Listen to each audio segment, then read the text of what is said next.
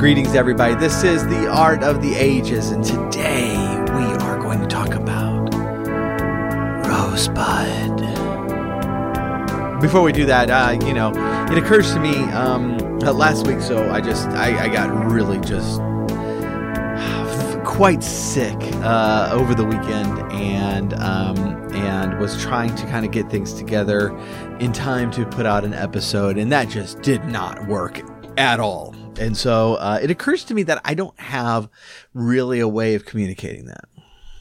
And so we're going to be trying to fix that in the near future, where, either we'll do Twitter or something or other, so that I can actually make announcements when I'm just have, for health or whatever reason, I just need to bail on an episode. So I appreciate you being flexible with me last week. But we are back, and we are talking about Rosebud. So for those who have seen Citizen Kane, yes, this is that Rosebud. We are going to be talking about the opening of Citizen Kane, but in doing so, what we're really trying to get at is the difference between exposition and narration, and why that's important. For those who have not seen Citizen Kane, oh my goodness, you need to go do it. This is not going to be the first. This is the first time. This is not going to be the last time we look at Citizen Kane as just an incredible example of how to put a story together. This is just going to be one of those instances. And so you owe it to yourself as a writer to watch Citizen Kane, because it is a masterpiece in storytelling. And it starts from the very beginning. So there's no spoilers in this, by the way. There's no spoilers, because we're going to be talking about the first really 5 to 10 minutes of the movie, and that's it. What we start off on is some establishing shots of Xanadu, of Kane's estate, and going through all of the stuff that's in it, while always keeping Kane's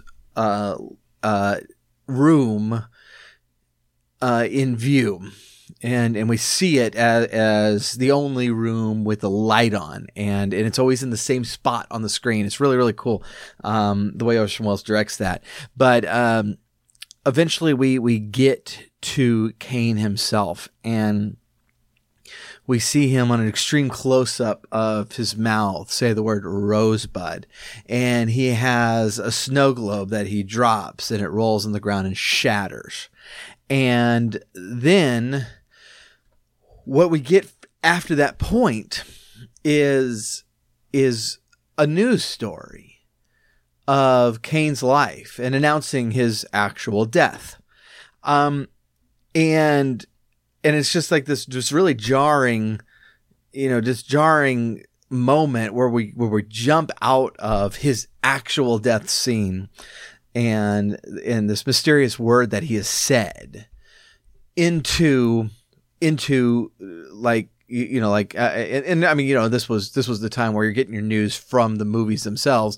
And so this is like, a real, that's announcing this and giving an overview of his life. And then what we get from there is the producers of this reel basically saying that there's no personality to it. And this is just really helpful for us in describing narration versus exposition, because what we have is an info dump of exposition right up front. And what's great about it is the characters say it's boring, because it is. It's interesting in the way that, gathering information about something you care about is interesting, but it is an information dump, and it's an information dump about somebody we don't know much about yet. And Orson Welles, being a master storyteller, knows that this is a problem. But you've got to do it. There's some things that you've got to get out of the way first. For those who have not watched this movie, it's Kane's life being told over and over again from different points of view. And the first point of view you get is the purely newsworthy point of view. the bare facts of his life and what he accomplished and what he did and why he's important. And this is the most boring telling of his story. This is, this is just the pure, A to Z of what you've done with your life. You were born this year. This is where you work. This is, what you did when you were there. And this is when you died. And this is who you married. And this is who what kids you had. The bare facts of the story. And so what does Wells do to make us care about that? Well, the first thing he does is he gives us a shot in the arm of something personal about Cain, and something that is going to get our attention.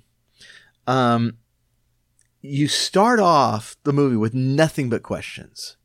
It's like, this is clearly a massive estate, but it is also clearly a residence. Also clearly a rundown residence. And then as we get closer, we get this guy saying something mysterious, looking at a snow globe, dropping it and dying. And so already we have questions in our mind. And so we go into the exposition part of the story with those questions in mind, hoping that some, if not all of them, will be answered. And some of them are answered, but not all of them. The real question of the movie is, what in the world is Rosebud? Well, not going to give that away for you. And so here we actually see the difference between exposition and narration. What exposition is, kind of getting to the point after a few minutes here, what exposition is just the background, the information that you need in order to understand the story. That, just like all the history, when we have the opening of some movie and someone comes on and it's like, in the year 2042, this country nuked this country and then that left a wasteland. It's that sort of thing. Narration is the actual telling of a story. Now, the telling of a story also gives information, but it is in the course of the telling, instead of what is essentially background info. Why this is important is because while exposition is very important to the understanding of the story, it's not actually driving the story in and of itself. And so we run into problems in that the story is stuck in neutral when we're going over these things, and we're not actually developing anything. Instead, we're going, okay, hold on. Before we get any further, you need to know this. And so these are moments that we need to take care of, and we need to take control of, because they can be moments where you just really lose your audience. And a lot of us have had experience with books that do too much exposition. And it's just one of those things. It's like, can we please stop describing the history of the street? I don't, and it turns out at the end of the book that like half of that wasn't needed at all. You're like, why did you put it in there? And that's the danger we run into because we're stuck in neutral. You have to understand that whatever you brought into this moment is the only thing carrying your readers through it. And that's got to have enough momentum to get them all the way through. And if it's not, then you're losing them. If Orson Welles had started off Citizen Kane with 10 minutes of exposition, I'm not sure how many people would have lasted through it. But there's such an incredible narrative, shot in the arm that really just instantly catches your attention in a way that only Orson Welles can, that instantly gets your attention and holds that attention through the most boring part of the film. Which is not, I mean, and if you've seen the movie, it's not ridiculously boring. It's not at all, but it is the most boring part of the movie. But without that narrative drive to it, he would have lost some people. Now that's Orson Welles doing that, who is a better storyteller than I dare say darn near any of us, if not completely, just flat out any of us. And so if he is approaching these moments of exposition with such care, then it doubly deserves our attention. One of the hardest things that I've had to learn as a writer is just to put it bluntly, when to shut up. And it's like, and I typically write fantasy, right? Or something at least hinting at the fantastic. And so I have these ideas, these elements that are going into the story, and I want to tell you about them because I think they're cool. But the question that I have to ask is, are you going to think they're cool? And do I have the momentum of the story to carry us through that?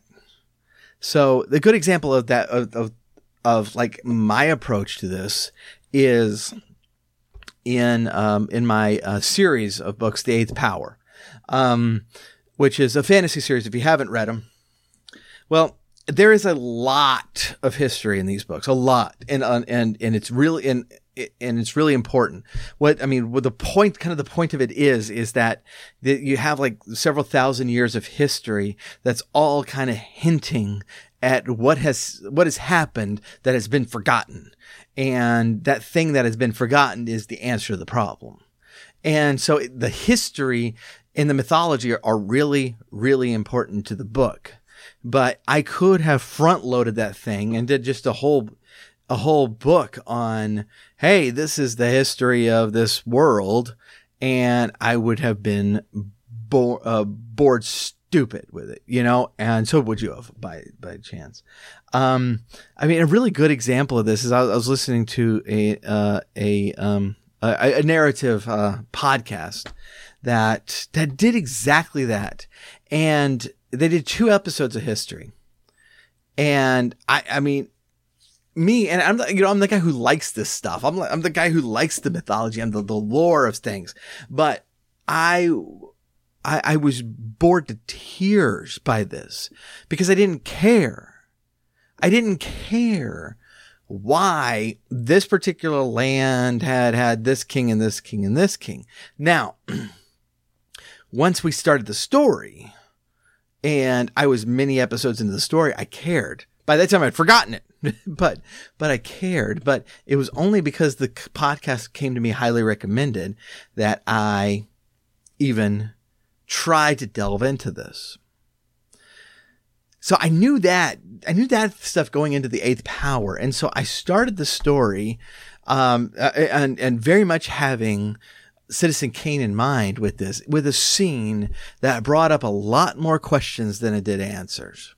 And it sort of introduced some of the characters that were important, and it brought about some of the deaths that were also important, but kept you wondering. Then I shot literally across the continent to someone else that was important and introduced him and his situation and why he was in danger, even before explaining where in the world this danger came from. And I did that intentionally because once I stopped there and I'm like, okay, you've seen some people die over this. You've seen a guy that you like in danger over this. So let me just pause right there very briefly and give you just a little bit of background. And I spread all this background over the 8 books as much as possible and made each individual section as short as possible and just, get to the point of it. And so that I knew that I needed just a very, very large amount of exposition in this book. And so this was kind of my approach to getting taking care of it. And it all depends on the story, but if you can get away with none at all, then that sort, you can kind of build your narrative momentum even more without worrying about shifting into neutral for several pages or several paragraphs or whatever the case may be. And go that way. I haven't read all of Game of Thrones, but I don't recall running into any exposition in those books. Everything that's explained is explained in narration. And that's pretty interesting. I mean, that's very interesting to me. There's, in the show and in the comic of, The Walking Dead, it's very much the same way. There are a few flashbacks here and there, but mostly not. Mostly where people came from and how they got here is told in the story itself.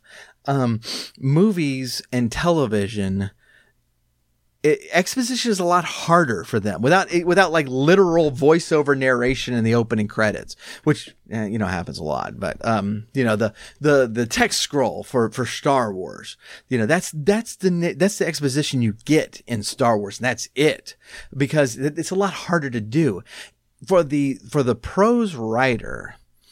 That's going to be the temptation, because it's so easy to do. It's so easy to just pop in as the narrator and explain something really, really quickly. And we need to be asking that question. Do I have the momentum to carry us through this? And do I have the necessity to tell it at all? Or can it actually be told, if I do need it, can I tell it in narration form instead of exposition form? That's going to produce a much stronger work. The point of all this is not to say, don't do exposition. Look, Citizen Kane did it. If it's good enough for Orson Welles, it's good enough for you and me. But the point is to be careful with it. The point is to approach it deliberately and to understand what's going on in the works, in the gears, as you are expositing something. And that way you can maintain control of your audience, of your reader. And you can kind of carry your reader through that without losing their interest, without losing their secondary belief. So I think that's going to about do it for us today. Thank you so much for tuning in. If I'm healthy, if the Lord is willing, we'll be back next week for another episode. Always do appreciate you tuning in. And until next week, never stop telling stories to one another. See you then.